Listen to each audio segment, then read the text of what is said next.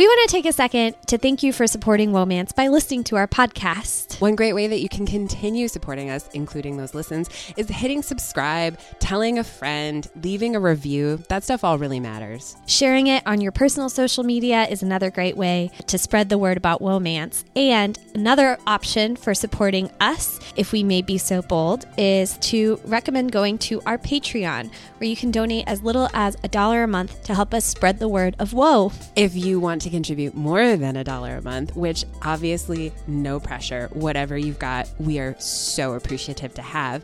But we have awesome gifts for you.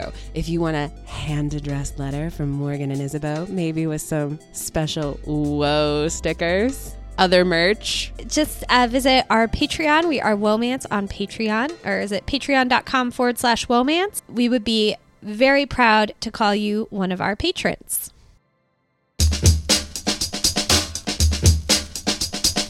It's a wellness. It's a wellness. It's a wellness. It's a wellness. It's a wellness. It's a wellness. It's a wellness. It's a wellness. It's a wellness. It's a wellness.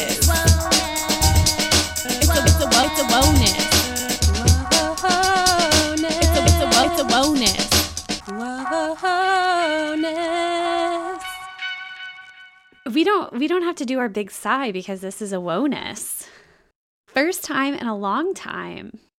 I'm really excited to talk about 2022, the year that was, and also talk about what we've got on deck for 2023. Isabeau, would you be interested in learning some data along with our listeners about the books we read on Womance in 2022? Morgan, you know I love a data dump. All right. Okay, so we read 18 books this year, which is down from every other year. Wonder why it's down. I will say this was a year of personal big moves for the two of us, so that kind of makes sense. Mm-hmm. But also we should count the fact that we finished Jane Eyre in 2022. So I guess technically we've read 19 books. Correct. I think that's super fair. And we started Pride and Prejudice by Jane Austen. If you haven't heard of it.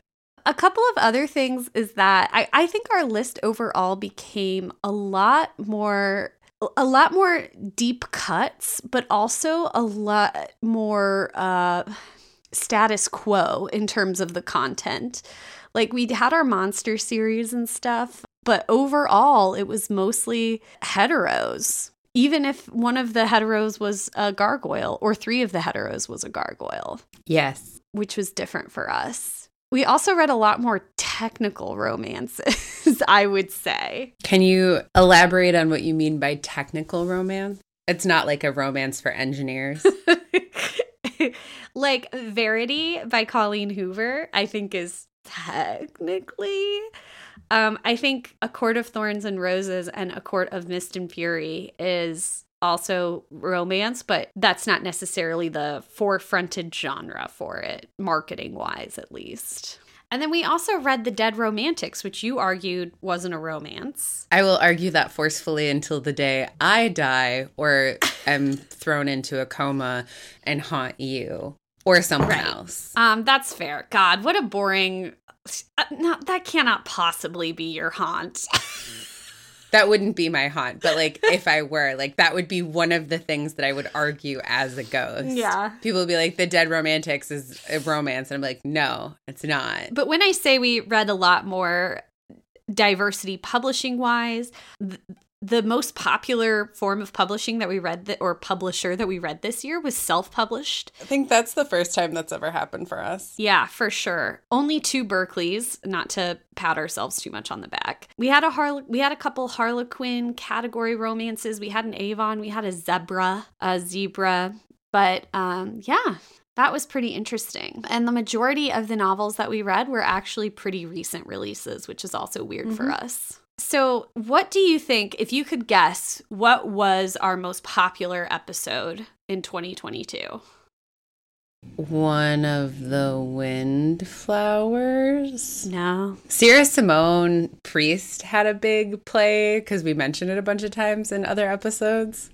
Our most popular episode of 2022 was Do I Make You Thorny, Baby? Nice. A Court of Thorn and Roses. And I think a lot of people will point out, well, that's a really popular book, but I actually think it was the brilliant title I came up with. It was an amazing title. It was also a super fun book to read. And I think for the people who listen, it was an odd choice for us and it would have been uncommon for them. And I think we would have gotten those like moderate swing voters, to come over to our partisan progressive side just to listen to that.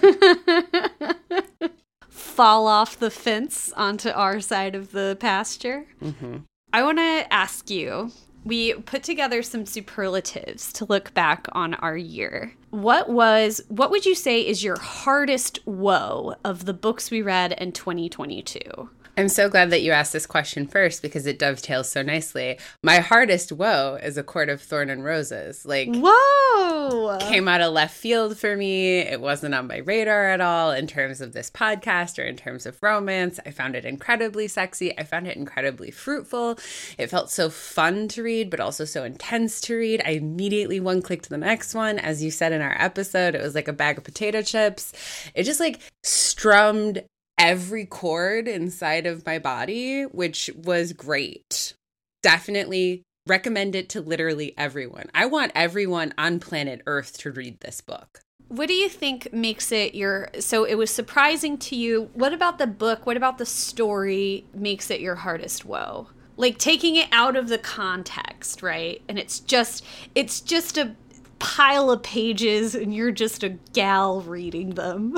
I love it. Because it's two separate mythical stories together, right? It's a Beauty and the Beast. So Tamlin's beautiful. He's in a mask. He's sexy. And then there's a lot of slow burn stuff that's really good.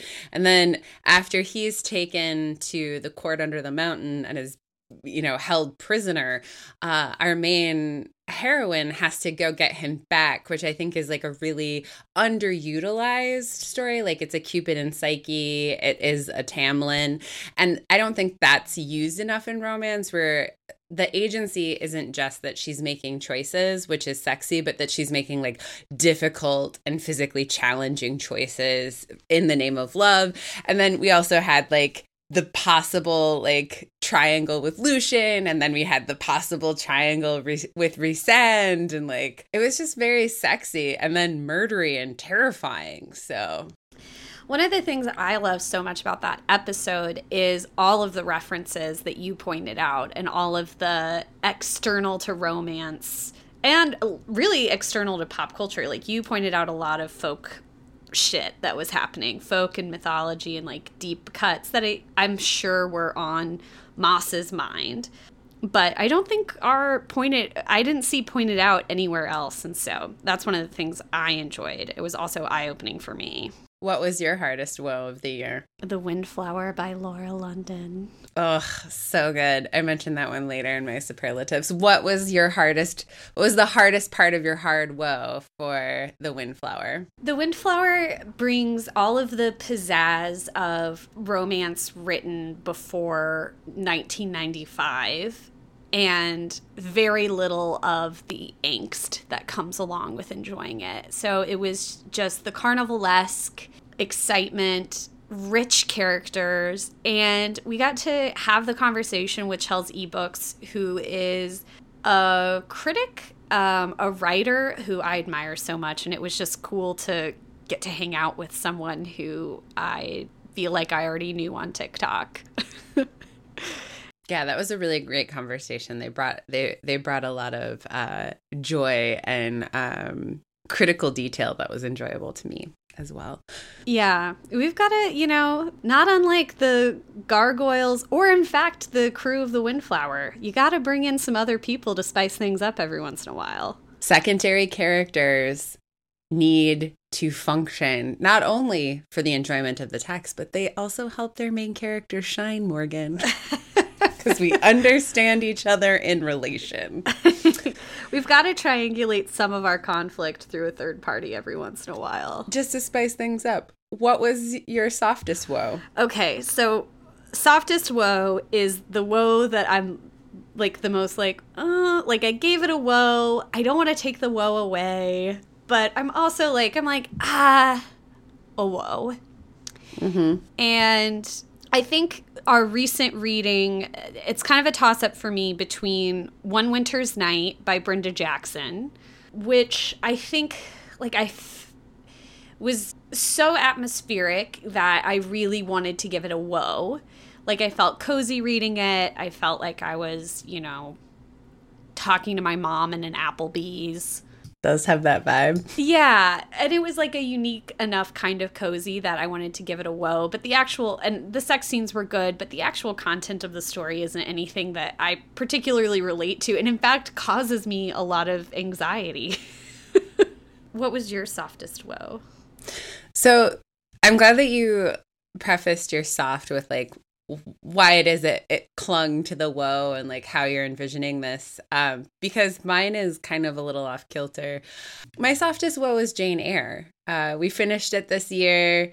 It's nothing slaps like the hits, but because it isn't technically part of the canon of us reading woe or no, it's a soft woe for me because it is kind of a cheat in that way. But also, like, she ends up with a man who kept his wife in a closet. So you liked it because it was good, but you didn't like it because Mr. Rochester kept his wife in a closet? Is that what I heard? Yeah, and that I'm forced to like Rochester despite myself, even though he does egregious and terrible things. Forced to like is an interesting way to contextualize it.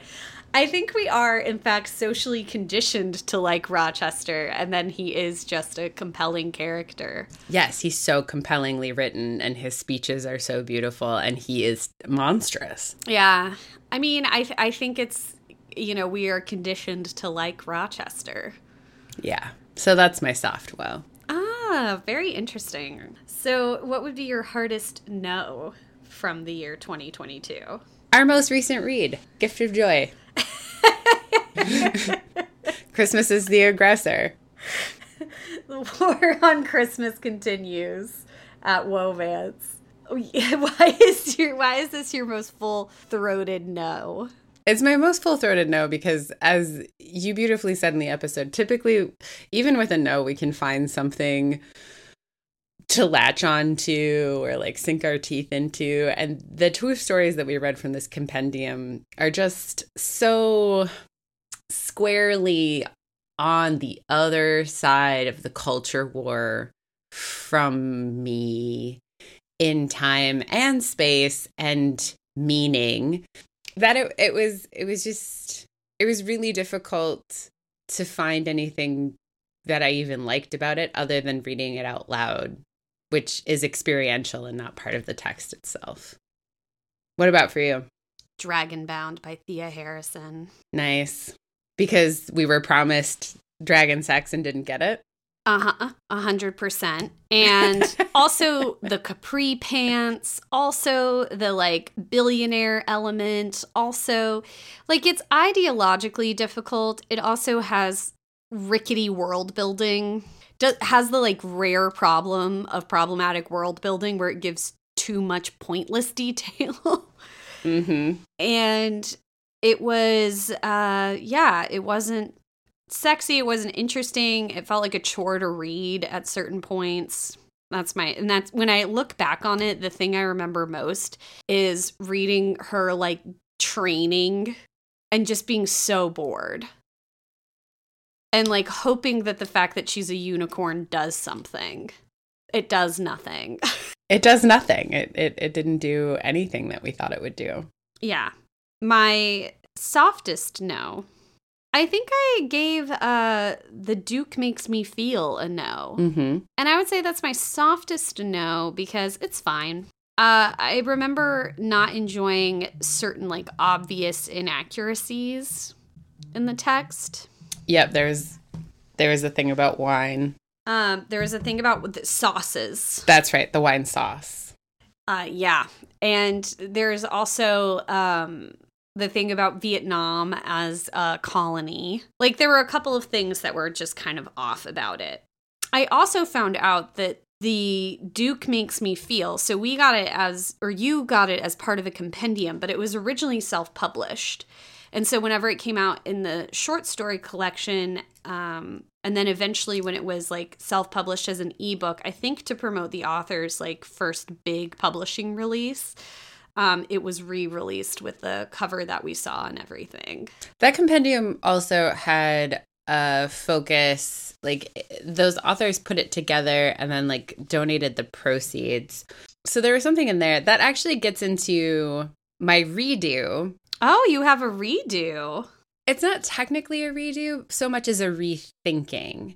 Okay. The interesting thing that you uncovered about The Gift of Joy were that the authors that we read were traditionally publishing historicals, and then they wrote a contemporary in the case of Christmas Eve, or they were writing historicals, but the Irish one wasn't their usual tipple, as we say. Adriana Herrera's The Duke Makes Me Feel is a historical written by an author whose work has largely been contemporary thus far. While this doesn't function as my redo and my assessment of that story, I still had fun. I still think that my Henry Cavill real person fic vibe is not wrong. It does make me rethink what we said about compendiums and what they're meant to do as like a showcase for authors. Because if you're not showcasing the thing that like broke you into the industry, which by and large is what happens in most compendiums that we've read from the last 5 years. So the Adriana Herrera thing does really stand out in the same way as like the Gift of Joy authors stand out. And the fact that they're separated by 25 years is of interest to me, because that was something that I didn't expect and was surprised by. Thinking about compendiums, I think about how romance in particular, you know, having a following on social media and being able to promote your book is such an issue, right? Like how you're going to sell your books if you get a major publishing contract, being able to demonstrate that when you self-publish, you're able to sell. Compendiums seem like yet another marketing tool, but what's different about them is that they actually require like a specific kind of creative work. And like, if you can't get inspired, you won't be able to accomplish it. And I think that might be part of the reason what we see in compendiums is different from the bread and butter output of authors. That's an interesting thought. Adriana Herrera is interested in dipping a toe in historicals, while a good excuse and a good reason to try it is a short. I think we also talk about how Lisa Kleypas is her most unhinged in her short stories. Absolutely. It's like there are no walls. And so that's actually like a little preview for one of my what I would like to see more of in 2023. But I want to know first, what is your softest no? My softest no's, because I have two. Oh. Verity, both because it's like the technical aspect of whether or not it was a romance kind of continues to throw me off. Like the romance itself seemed to be subsumed by the thriller aspect of it. But I understand that it's very popular and that people feel, at least on the internet, like the romance is like a big thing. I don't know. So like it was such a page turner and I definitely enjoyed the experience. This is also how I feel about the Dead Romantics, where it's like, people are going to say that it's a romance. I definitely disagree with that, but I can see why people liked the romance of it. It's just that the trappings of the thing felt like where all of the scaffolding really was, and the relationships with the town and her family and all that other stuff, like the non-romance part of it. What was your sexiest part in 2022? Yeah, I'm glad to go to sexiest because I don't have any redos. I have an overall redo where I feel like I gave out too many woes. You did give out a lot of woes this year. Yeah, it was very easy for me to think of soft woes. And so I think if I could redo, like I can't pick one that I would redo.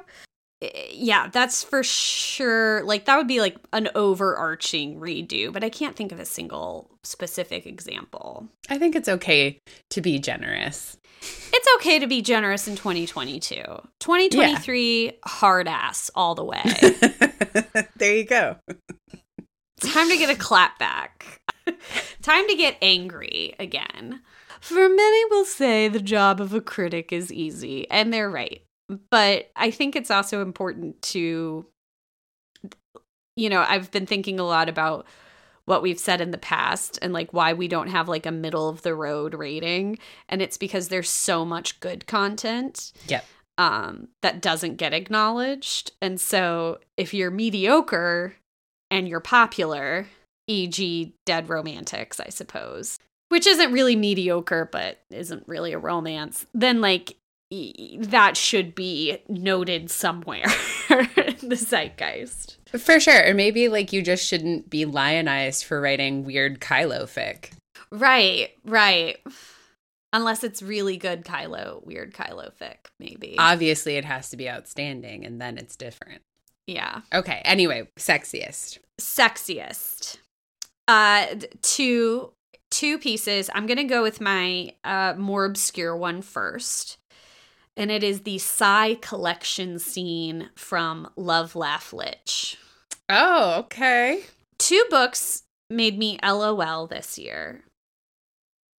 Well, 3. The Windflower had like a couple times, but Love, Laugh, Lich and Gift of Joy. I thought Love, Laugh, Lich was so charming, so funny. And I also felt like the sex scene was really operating on those same levels as Aniguire's Strange Love, where it makes the physical experience of pleasure and sexual pleasure, and it removes it from specific body parts, What Aniguire does is like make it broader, right? More expansive. Whereas I feel like the sex scene in Love, Laugh, Lich kind of narrows the aperture and has this demon creature basically designed to be good at sex with a human vulva. Mm-hmm. So I thought that was fun. And I also thought it was very sexy. It did everything I wanted a monster romance to do. It was very sexy. My second scene is the post-Wild Hunt scene from A Court of Thorn and Roses. Ugh, I'm so glad that you mentioned that. That was so sexy. That is when Feyre is getting a midnight snack after the Wild Hunt and is confronted by Tamlin, who was able to smell her in the woods earlier. And it drove him mad. And he just had to bite her. He just had to sniffle her. My sexiest part was the sex beneath the Milky Way in The Flesh and the Devil after they just fought off a pack of brigands. Oh. And it's the only sex scene where she's on top of him and like they've finally come to their like, we're going to be okay. We're going to get to England. But before everything gets mean and cloistered in that little garret that they have to share when they get to London. It's like that sex scene is so expansive and it's like their love is as big as the stars and it's underneath a tree by like running water. And it goes on for pages and pages. It's like a warm bath. It's highly Cowboy Take Me Away. Absolutely, it is that. What about your weirdest part of 2022, of the books we read in 2022? So the books that we read in 2022, my weirdest part is the lack of dragon sex in Dragonbound because so many people said that there was. And so like for so many people to be wrong and for this rumor to continue was shocking to me. I just like expected that like the internet would be better about correcting something like this. And I was sort of like, why isn't it? So that was weird to me. And then like the whole 5th act of London in The Windflower. Oh, yeah. Because like that book is so tight and so good. I mean, it's not tight, right? It's just like overflowing. It's an effluviance of just characters and places. And then like everything in London just gets like fucking weird and just smaller and less expansive. Yeah, it almost becomes weird because it becomes more rigidly romance. Yes. Yes, that is what is weird about it. And like less fun. Yeah. Less fun for sure. Ugh. Those are great points. My weirdest part was the toilet in Mist and Fury, A Court of Mist and Fury.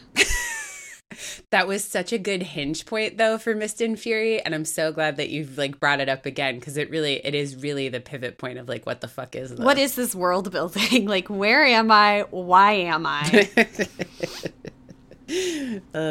So good. It's like the nature of the series completely changes. Absolutely. I do ponder if it was meant to be. It almost feels like, upon reflection, like A Court of Thorn and Roses was set up to like maybe have a sequel. Yeah. Like, she really keeps her options open. Absolutely she does. But she ends up going in a direction completely separate from those open endings. And it's like, we're going to Santa Fe in 1996. It's like, oh, you thought that we were going to do some Game of Thrones weird shit? No. That's on you, baby. That's not on me. That's only this one weird thing that I'm tired of writing about. Let's go to Santa Fe. Yeah, let's do that. Yeah, so the toilet in A Court of Mist and Fury remains my weirdest part of 2022. That's super fair. Should we go to, like, surprising and hero and heroine and setting? Oh, sure. We can absolutely do that. My biggest surprise of 2022... Do you know what? It was a nun for the Viking warrior. What was surprising to you about that? I found it to be, it has such like a bombastic title, but I found it to be such a quiet and sensual story, kind of in the same vein of like Heartbeat Braves or The Craft of Love that we also read this year. It was a very cozy, comforting romance. It had, just a little bit of spice. So it's definitely a sexy book, but I really chose it based on the title, and I thought it was going to be something way more out there, and instead it was just kind of like a nice romance that I enjoyed. I was surprised that she wasn't a nun longer. Yeah. I know. But, mass appeal or whatever. It was fine. I did. I also enjoyed that book. My most surprising title of 2022 was Accidentally in Love. Okay. I was surprised by how much I liked it. I really loved Locke / Azathoth the Lesser. I loved the world building. I loved the consent between our two characters. Like, there was so much fun and like genuine joy in such a weirdly dark novel that has like ritual sacrifice of humans and just like fucking bonkers shit. And so for the moments of like, him making like an Eggo and watching the British Bake Off, like this book really it handled the seesaw of stakes in a way that I never stopped enjoying. There's like a private dick element and then like a art heist element. It had a lot of plate spinning. It did. It had a lot of plate spinning. Some of them did drop, obviously. But, like it swung for the fences, and I was charmed, and I was surprised by quite how charmed I was. Who was your favorite female main character / heroine? Mary from The Windflower. Why Mary? Because she was just such a beautiful mess all the time. And where I think I would have found her super annoying if she hadn't been written in the 80s. Like if Mary were written now, it would be too much like Not Like Other Girls and She Don't Know She Beautiful, which are definitely present. But what's great about a heroine in the 80s who is those things is that she's also just like a mess, right? Like she almost dies. Like she loses like 20 pounds. Like people are teaching her dirty jokes and she doesn't get them, but she's game for it. She's like, she ends up on a desert island. She fights off an alligator who eats the person who like helped her escape. She carries around a squid in a bucket. She's like trying to like protect herself and fight off the man who's falling in love with her. And she's like, can't even get the crossbow off the wall. And like, she's so incapable, but she keeps trying. Like, you know, nothing's going to keep this good girl down. And I loved that for her. Notable goofy goober, Mary from Like, The Windflower. Yeah, she was just a goober. And people like responded to that, and I liked that a lot. Yeah, she's just a baby sister trying to like do right by her older brother who she desperately loves and wants to be approved by. And then she gets caught up with a bunch of pirates and, you know, just like carries a squid in a bucket because she likes it and doesn't want it to be alone, you know? Like, what's not to love, frankly? Yeah. Who is your favorite female main character? Mine was Juana from Flesh and the Devil. I love a brat, and I love her arc. She really grows up. Unfortunately, it's because of some hardships that she really brings upon herself. But I love that she, as the world starts crumbling around her, she's able to reimagine herself over and over again. And I also love that she is, bitchy. I love a bratty heroine. My second favorite would be Remembrance. I think Remembrance should be a friggin' template for everyone who wants to do empowered historical heroines. She has a clear cause and specific opinions that align with the setting of her story perfectly and her role in the society of the setting, which is great. But yeah, Juana was my favorite. She was great. She really did learn, which was, you know, a joy in it itself. And, you know, likewise with Mary, when she's naive about stuff and people are, what I would say I like a little bit more about Juana's story, right? Like her context compared to Mary, is that everyone's helping Mary in the way that she needs to be helped. Mm-hmm. Juana kind of comes up against the fact that servants are trying to be subtle with the ways that they're advising her.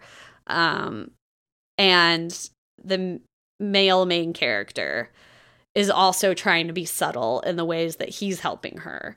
And it doesn't work out. Yeah. And so it's a real, if things don't go so atrociously and baroquely off the rails, I would be like, it's a comedy of manners. But instead it's, yeah. Everything is so intense that a comedy of manners feels like the wrong way to put it. Yeah, I don't think you can call it a comedy of manners if like part of the plot hinges on a Habsburg chin. Yeah, yeah. And like hunting human women. Yep. I think the other thing is like Juana and Mary are similar. It's just Mary exists in a much bubblier world than Juana. But they are two nonetheless like exciting, captivating, romantic existences. I love that we chose Mary and Juana. I do too. I think that's right for us. Who was your favorite male main character or hero? Saint Maitland from Prince of Midnight. Fuck off. That is also my favorite. Nobody does it better than Laura Kinsale. So Nobody true. writes a hero better than Laura Kinsale. Washed up, horny as hell, Highwayman, stubborn horse trainer. Like, I just loved it. I loved him. He was utterly just the fact that you can have him, a male main character, be that much of a sad sack in the first sex scene and you still like him. Mm-hmm. Wonderful. Amazing. Captivating. Utterly. Stella gets her groove back.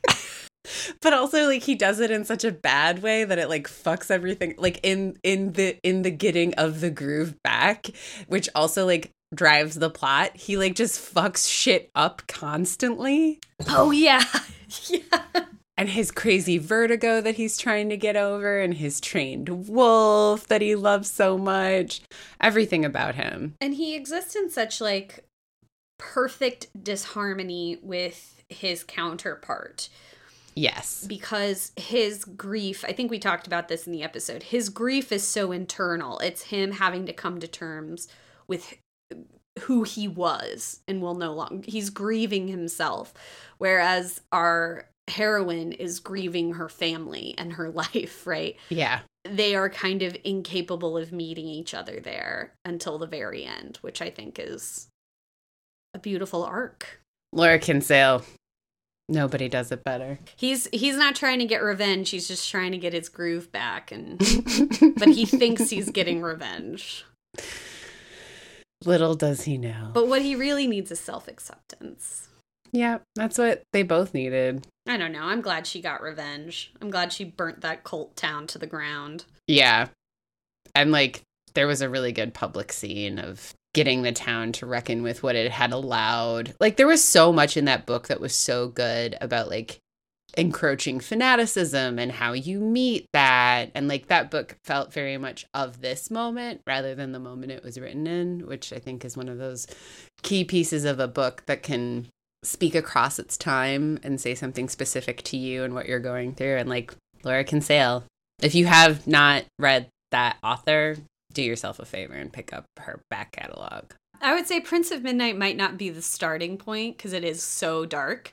But if you like dark books, you'll probably love Prince of Midnight. Yeah. The encroaching fanaticism, also the like issue of celebrity culture when we get an appearance from actual Marquis de Sade. Crazy. And well done. So good.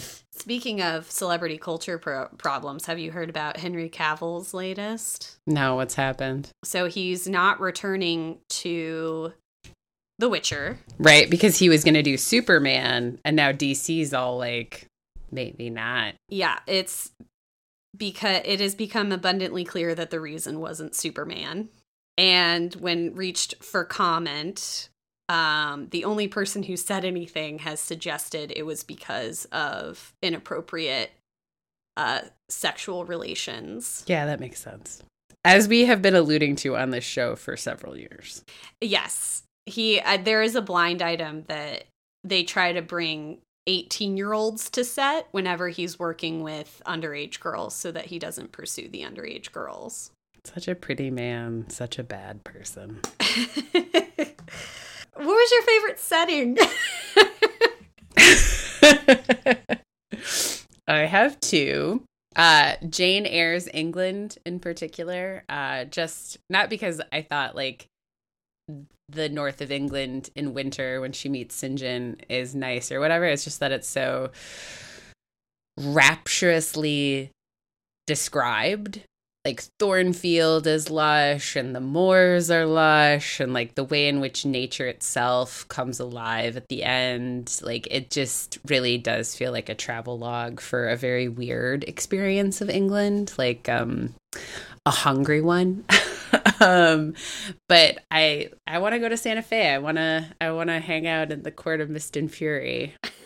Thought that was the best setting. So it's not where I want to be. But my favorite setting was, once again, Prince of Midnight. That part of France?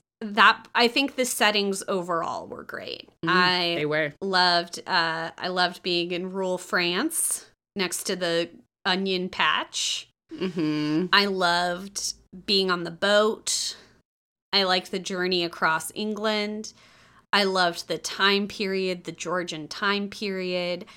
The creepy cult town is so creepy and claustrophobic and believable. Yeah, I think it had the best setting. Shout out to the Georgian era. Yeah, there should be more books written in the Georgian era. Outside of romance, what is your favorite book that you read this year? I brought a human into being this year, so I didn't get a chance to read a lot of non-romance books, but one that I did get a chance to read was called How the Word is Passed by Clint Smith, about how racism and supremacy are passed down in the stories that we tell. And what's great about Clint Smith is that he's a poet by training, and he visits these sites. So like one of the ones that's hardest to read about. Like there are 8 places that he goes in the American South. And one of the hardest places to read about was the famous Angola prison in Louisiana.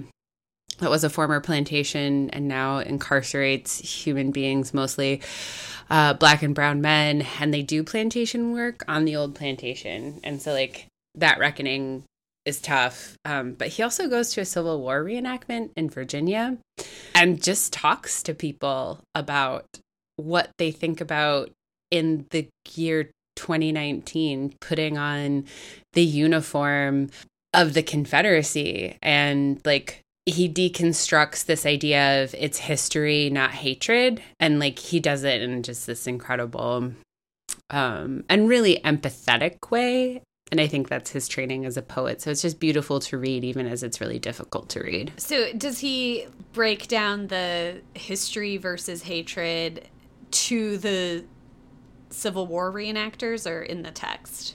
He's a Black man from the North. And so in that particular scene, he is as gentle about it as he can to the people that he's interacting with in the interview. But like, even as he's getting it, like he's describing how they're reacting to him as a Black man and like how they are white men dressed in the trappings of the Confederacy.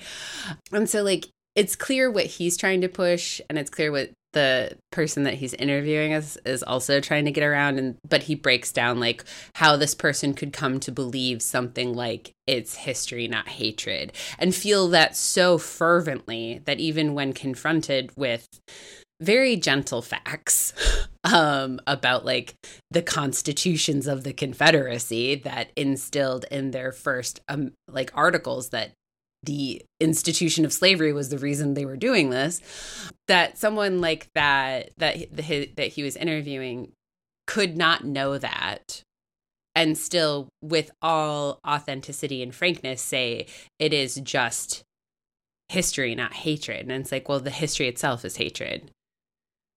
So it was fascinating. It was fascinating because it's also kind of an indictment of state boards of education.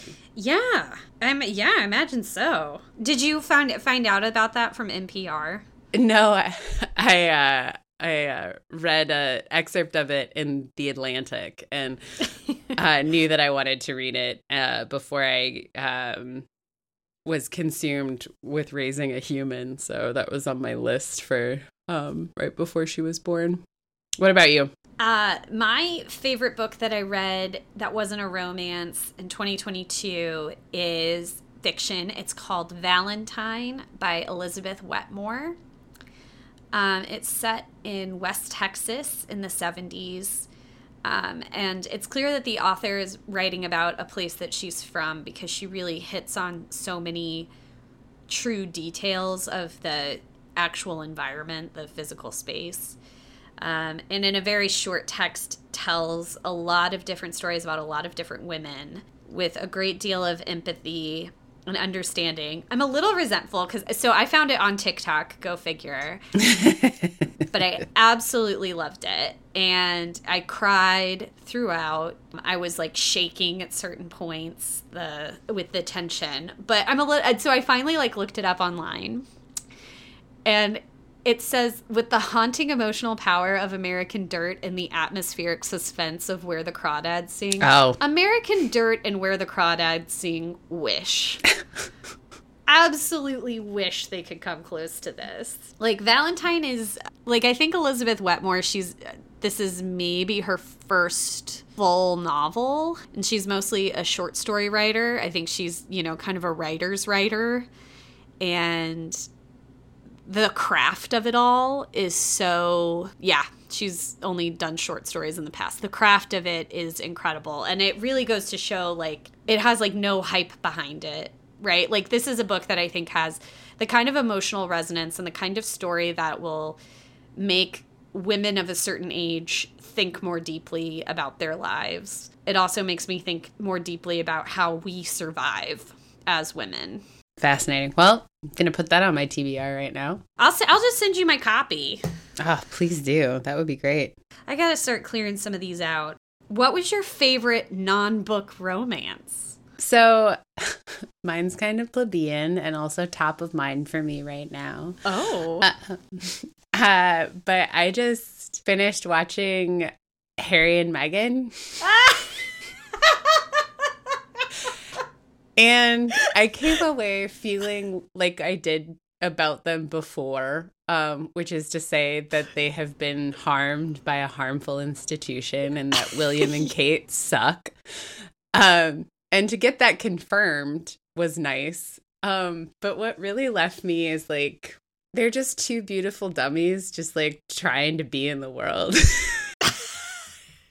Sex idiots. Yeah. Well, he's like a money idiot and she's like a sex idiot, and they're just in over their heads. Yeah, exactly. And it's like, that's just, that in and of itself is just charming to me. I will say Meghan is not, she's probably one of the smarter people that I've ever labeled a sex idiot, but absolutely. Like, she's not a dumb person, but like whatever it is about them together, just like they're so pretty and they're so earnest and they're just kind of dumb. People just, they have everything going for them that, at least in these United States, people just want to be nice to you, you know? Yeah, Tyler Perry doesn't know you and offers you his home and just like yeah. Yeah, like exactly. In so many ways, it kind of felt like Mary from the Windflower. Just like people went out of their way to like try to make these beautiful, 100%. Very nice seeming humans okay. What about you? God, guys, likewise plebeian, but in like on the other end of the hip spectrum, it's Bones and All for me. Oh wow, okay. Now, the director of Bones and All also directed Call Me By Your Name. Do I think he should have stepped away from the cannibal love story starring Timothée Chalamet after Armie Hammer's business became public? Absolutely. I think someone else should have helmed this film. Your Venn diagram is starting to look a little bit too much like a circle, okay? Plausible deniability is drifting on the breeze. Timothée Chalamet, I think, is completely charming. I think, you pointing out that Meghan was like Mary. I have to look up the character's name.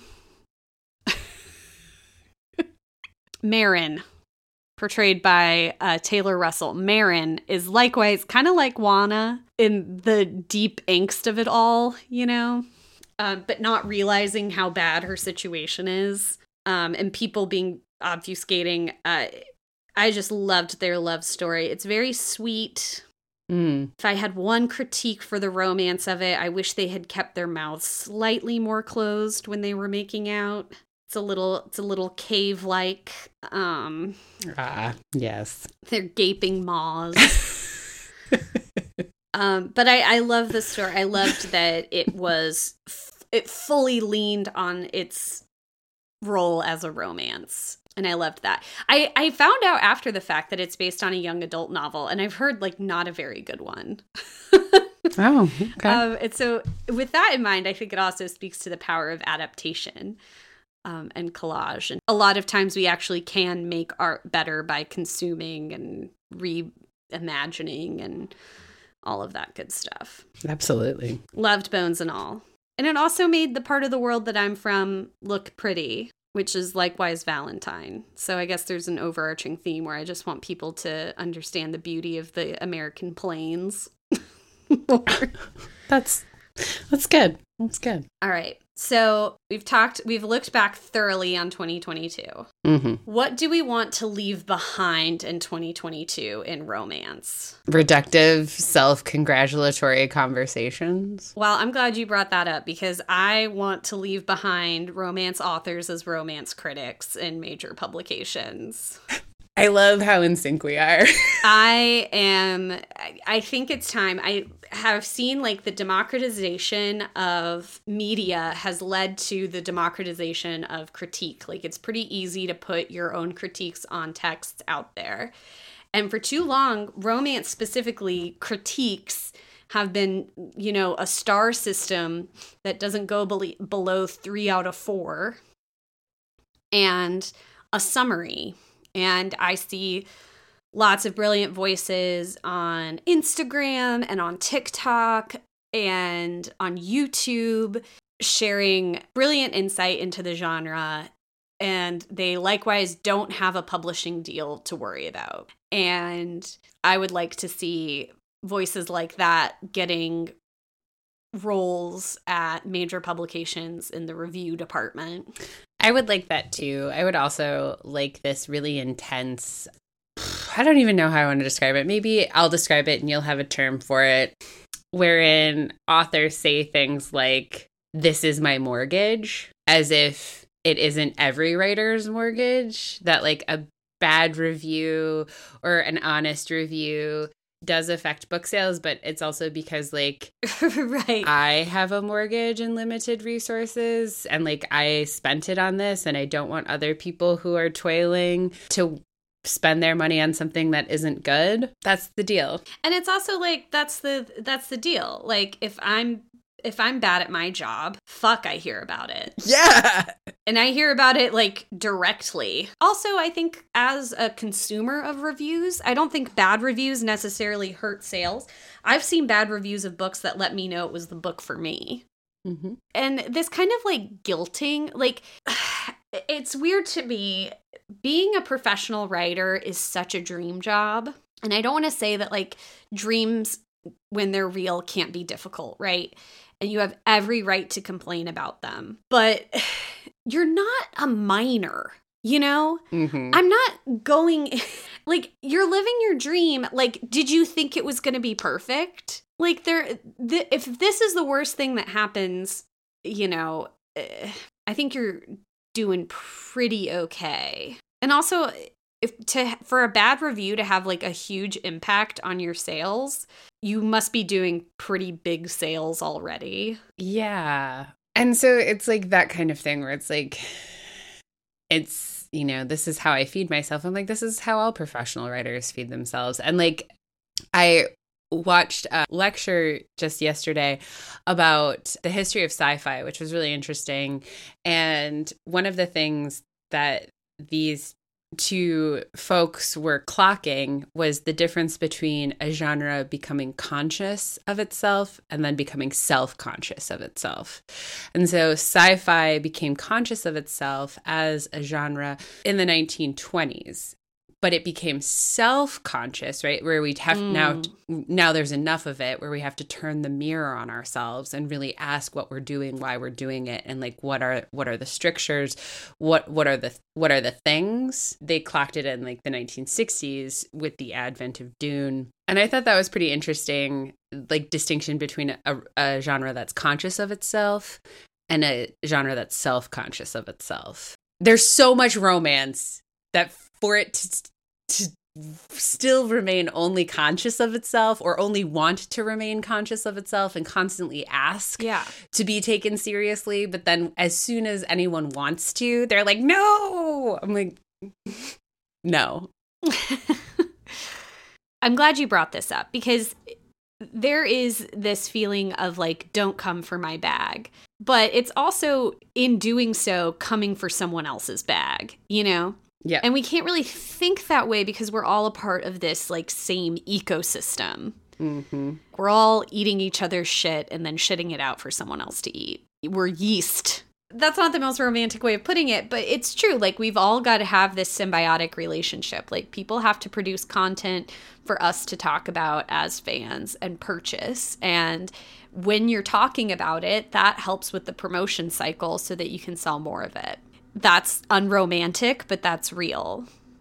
And this idea of the writer being like some kind of priestly caste in romance is problematic. And that actually comes around to another thing I want to leave behind in 2022, and that is crossing picket lines. Mm-hmm. Publishing is not going to give a rat's ass about changing the pay structure for their employees unless it affects their income. The thing that affects their income is people buying books. It's not reviews on Goodreads. It's not posting in solidarity on Twitter. It's not even signing a letter. HarperCollins is big enough that it does not need, it is ubiquitous enough that the only thing that's going to make a difference, and, also saying this from like a historical perspective, what made a difference in, strikes that were successful, that did things that got us like the 5-day work week and sick leave. Mm-hmm. I mean, we saw it also with the railroad workers, is when production stops and when capital generation stops. And so everyone, whenever you're going through a strike, it's called solidarity. Everyone needs to take a hit. Yep. And I want to be specific that authors should be saying, don't buy my books from HarperCollins. They should be saying that. And they're not. And my heart breaks for these striking workers whose whole careers are put towards publishing the work of these authors, right? And getting an audience for the works of these authors. And then the authors being like, oh no, like, but you can't not buy my books because then I won't make money. That will hurt my bottom line. Well, the workers who are striking, their bottom line is already hurting. And their demands are reasonable. And like solidarity. People seem to be missing solidarity. Everyone wants to be pro-labor in like the most convenient, cutesy way possible. And it's not convenient and it's not cutesy. Mm-hmm. People pay union dues so that they can afford to go without if they need to do something like this. And, I think we need to stop. I think that we ultimately need to take a hardline stance on this. And if it's possible, we all need to go without. Also, just acknowledge that HarperCollins posted billion-dollar profits during the pandemic and that their workers are asking for reasonable things. And the fact that they're not even coming to the bargaining table and then being left high and dry but by the authors that their labor supports. Yeah. Like, come on. That's the thing. It's like their labor supports the authors, right? And the authors can't, for some reason, some authors are resistant to the idea of people not buying their books for a long enough amount of time, cancel your contracts, I'll believe it when I see someone walking the walk. Solidarity. So that's what I would leave behind in 2022. What do you want more of in 2023? I want more weird stuff.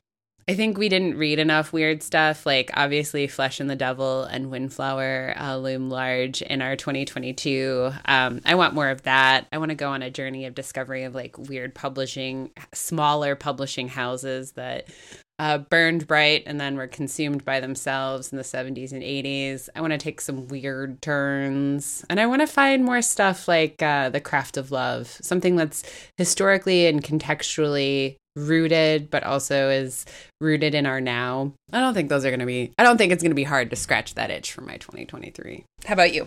What I would like more of in 2023 is kind of towards the romance industry as a whole. Mm-hmm. I would like to see even more short form in romance. Scarlett Peckham has been publishing short stories around the holidays and offering them for free on her website if you sign up for her newsletter. And that's been great, getting those free short little reads, reading A Gift of Joy even, as well as the other novellas that we consumed this year. I love it. I think it's, romance has some big old thickens. And I think the refinement of the short form that's required, right, the refinement that's required when you write in the short form is going to help with that like self-consciousness that you talked about earlier. And I also think it makes the genre more accessible to people who aren't just reading romance. And then another thing, I actually would like more mega authors. I would like to be aware, like Colleen Hoover, I want to see people putting up them numbers. I want to see a Nora Roberts, a Judith McNaught walking her dog out of the window of her Mercedes-Benz. I want that legend of the fucking Barbara Cartland romance author to return. I want to see eccentrics. I want to see, like, Nora Roberts is doing it with way too much dignity. She's very dignified. I want to see romance authors. You want like a Jude Devereaux. I want a Jude Devereaux. I want to see big money, and I want to see romance authors building a personal brand around that. I think this is purely for my own entertainment. I love, like, it's very democratized, right? Like, we read a bunch of self-published books that were really popular this year. That's not how you get the big bucks, right? You need your advance from a major publishing house. You need to have crazy sales. Think like the segmentation of romance is not doing all it can. I think Colleen Hoover being so popular has done more to bring new people over to the genre. I don't think her work is like the most representative of like the cool shit we have going on over here.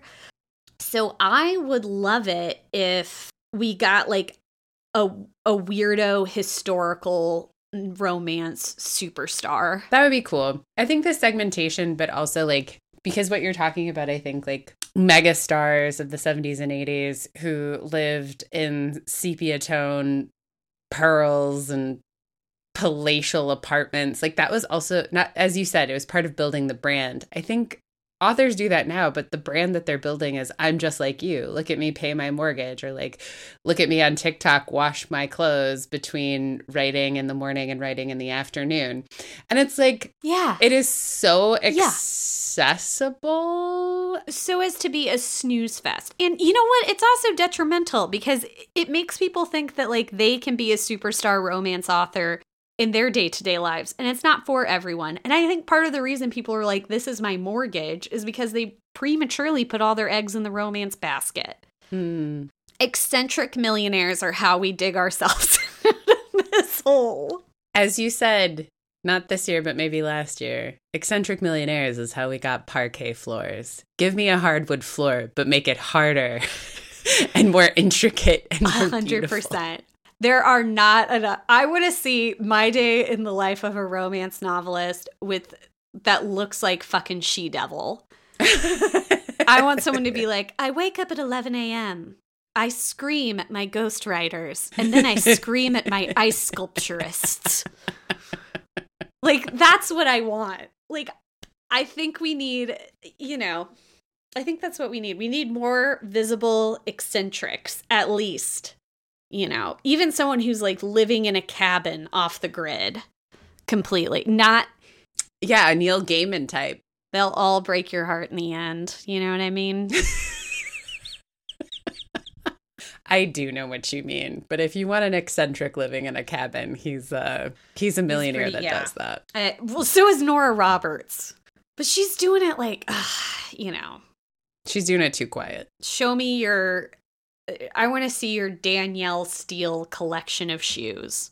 Your collection of typewriters on top of your custom desk that looks like the spines of your books. That's a good energy, right? Like, even if we can't get there, like, I like that it's aspirational. If you're a romance author and you're listening to this, be weirder. Spend your advance on things that are not going to feed you for the next 6 months. Rely on the kindness of strangers for your next meal. Maybe like Tyler Perry. It should exclusively be steak tartare and champagne. Mm-hmm. And if you're a vegan, get like something even weirder. No, stop being vegan. Or tell people you're vegan while you're eating your steak tartare.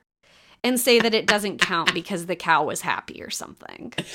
It's Wagyu tartare. Yeah, the cow got more massages than I did last year, so this counts as vegan. That's what I want. That's what I want. I can't slam my hand on my desk while I'm recording, but I'm doing it spiritually. I can get behind that kind of balls to the walls energy. Anything else upon reflection on the year 2022? No, This was really good. I think I'm with you. As far as our reading list goes, I want to be weirder. I want to be deeper cuts. And I want to get back to like the diversity of representation, authors of color, own voices. I want to get back to making that a priority, along with like different kinds of ideas of love and sexuality. With that, loosen your woes. But never your nusses. Bye, 2022. Boom. Holy guacamole, everyone. Thanks for listening to another episode of Womance. Womance is hosted, produced, and edited by my friend Morgan. And by my friend Isabel. Our logo artwork is by another friend, Mary Reichman. You can find her on Instagram at m.reichman, spelled REISCHMANN. Original music by Nick Gravlin. And our web mistress is Jane Bonsack. They're the best. You're also the best. We so appreciate your support by listening. Please consider taking this to the next level by following, rating, and reviewing. We read every single review. Or even check us out on Patreon. If you'd like more woe in your life, you can connect with us on Instagram at Womance and on Twitter where we are at @mance_woe.